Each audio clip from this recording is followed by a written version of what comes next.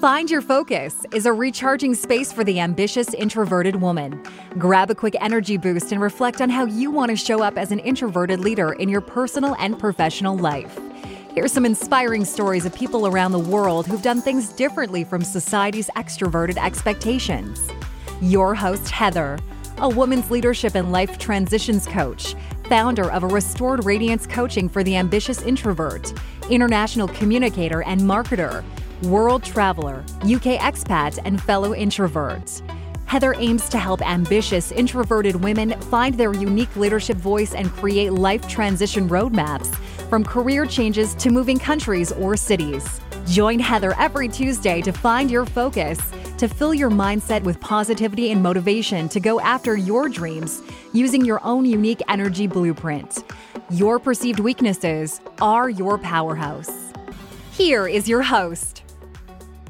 Hello, ambitious introverts. It's Heather here.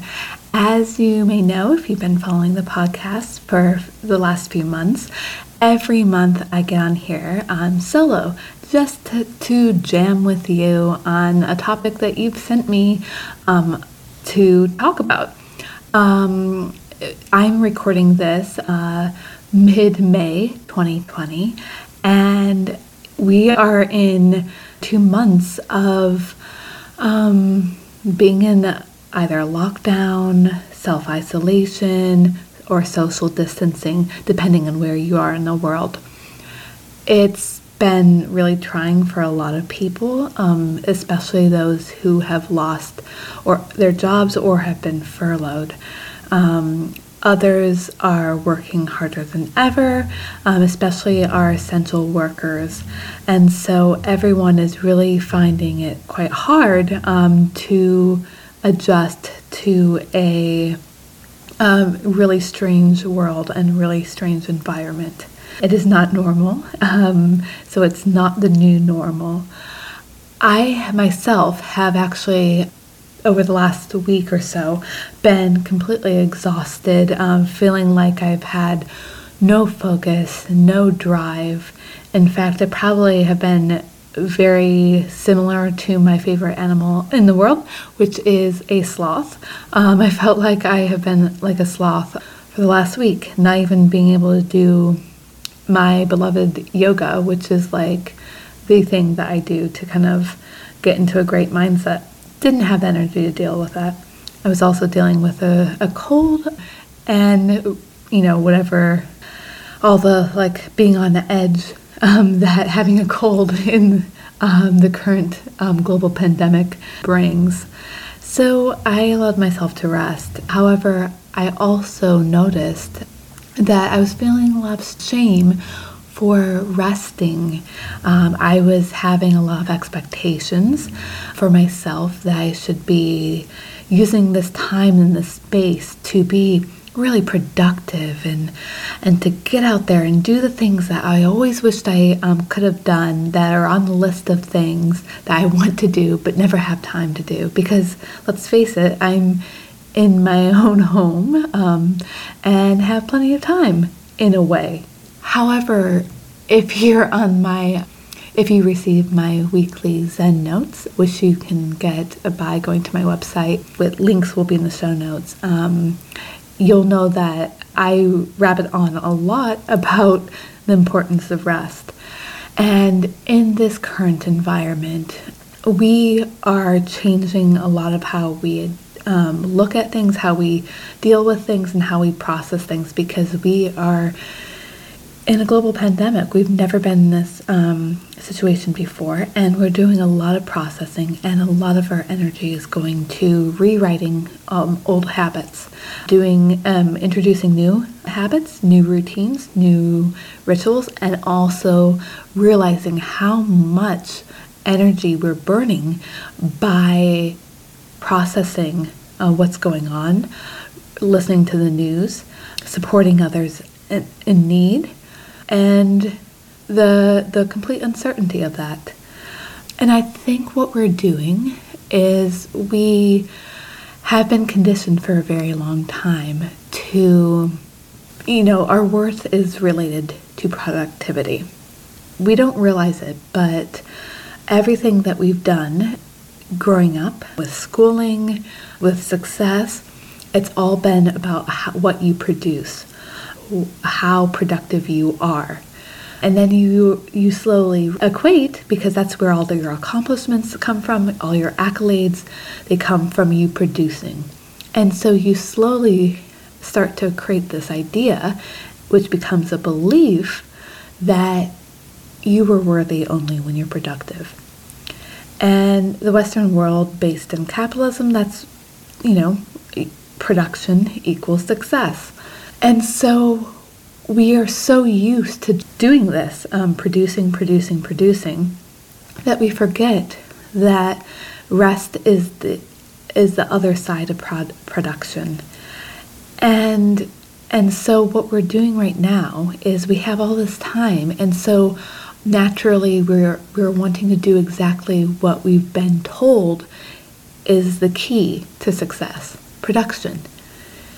Yet our energy levels aren't at a level that we can maintain former levels of production, which then leads us to shame and disappointment, and we might beat ourselves up for it. So we're in a global pandemic where we're dealing with high levels of stress and learning to cope in unique ways and becoming more resilient.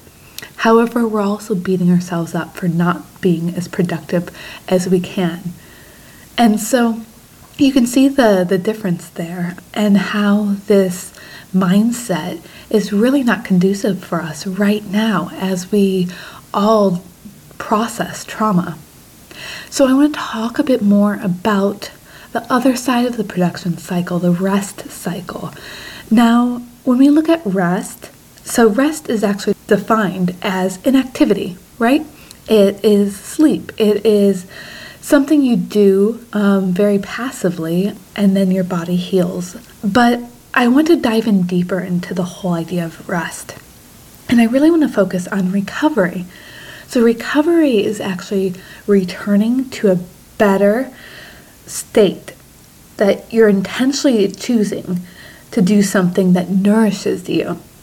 And often recovery is used in the physical sense. We recover from, an athlete recovers after a big game or a big performance. But I want to look at it holistically. And by holistically, I mean the body, mind, and soul. Because when you look at recovery in just one area, it's very disjointed, and it's not considering the other areas of your body, your being, that work interchangeably to support each other. And so I think that's what's happening here right now. When it comes to productivity, we're looking at force, we're looking at action, what we're doing with our bodies to produce results. But what we're not realizing is that our mental health is actually suffering here. And it's actually stopping us from producing because we're not addressing what's going on in our minds and really in our souls as well. So if we look at recovery and you look at it mind, body, and soul, intentionally choosing to do something that nourishes your mind, body, and soul. I think it's really important here during these times when we're feeling pulled in different ways and we're losing focus and we're losing drive, to really focus on defining our recovery plan. Now that sounds really clinical, but I really want this to be very nourishing for you. And so in order for you to define your recovery plan, I really want to ask you to sit down for a couple of minutes, pen to paper, and jot down the things that bring you joy. What are they? What gives you joy in this world? And from there, I want you to create a joy list. This joy list is going to be your recovery plan. For me, I have my isolation goal, and that's to radiate love, joy, and radiance. Now, on my joy list, I have broken it down into mind, body, and soul. And for my mind, it's music, sun, reading, and podcasts. because they fill my mind up with love and nourishment. For my body, it's eating nourishing foods that give me energy. It's getting enough sleep, which for me is about 9 hours. It's doing yoga regularly during the week, so at least 3 to 4 times a week. It's doing skincare to nourish my skin because it makes me feel good. And it's taking vitamins that for me are doctor recommended to boost my energy and immunity. And for my soul, there's only one thing on that list, and that's connection. And right now, when we're going through the global pandemic and we're socially distancing, connection is important more than ever. Of course, face-to-face connection is a little limited, but thank God for technology and like Zoom and Facebook Messenger and WhatsApp and FaceTime. They're all fantastic ways to connect with people wherever you are in the world. So those are the things that are on my joy list that I use to recover and to really process what I'm going through in my mind, my body, and my soul. And so whenever I get really worked up, whenever I get really squirrely, I like to joke that when I get really restless, it's like my whole body's full of like a den of squirrels, and they're all scattered, and they're not focused. They are going all different directions, and my mind is racing, and I don't know where to focus or put that energy, and it can spiral. So this joy list is really something that I use to focus down on what my soul needs in this moment, and that's nourishment. It's what brings me joy, it's what gives me life, it's what gives me energy. And now more than ever, we need that energy. So before you feel like you need to produce, before you need to be productive, I want you to remember that your energy is the most important to protect during this time, and creating that joy list and returning to that list as your baseline to fill up that energy of yours and to get through this time is so imperative. Even if you do one thing or two things on that list every single day, that might change from day to day, or it might stay the same depending on your preferences. But at least it's returning back to home, returning back to your body, mind, and soul, returning back to that joy state. And during this time, that's what we need. We need to return back to our joy. And so I hope this nourishes you. I hope this gives you some love, an opportunity to be more self-compassionate, and to give yourself some more support and breathing room, because we're all in active recovery right now. And I hope this gives you a moment of rest. Lots of love. Thanks for listening to this episode. Hopefully it gave you the boost you needed to start your week. If it did, it would be appreciated if you spent 2 minutes right now to give this podcast a review on iTunes, and then share the episode with an introverted friend who needs to hear this message. Your review will make sure other ambitious introverts who are struggling to find their voice and focus find this show and can receive the love and support we hope you felt today. Thank you. And remember, your perceived introverted weaknesses are your powerhouse.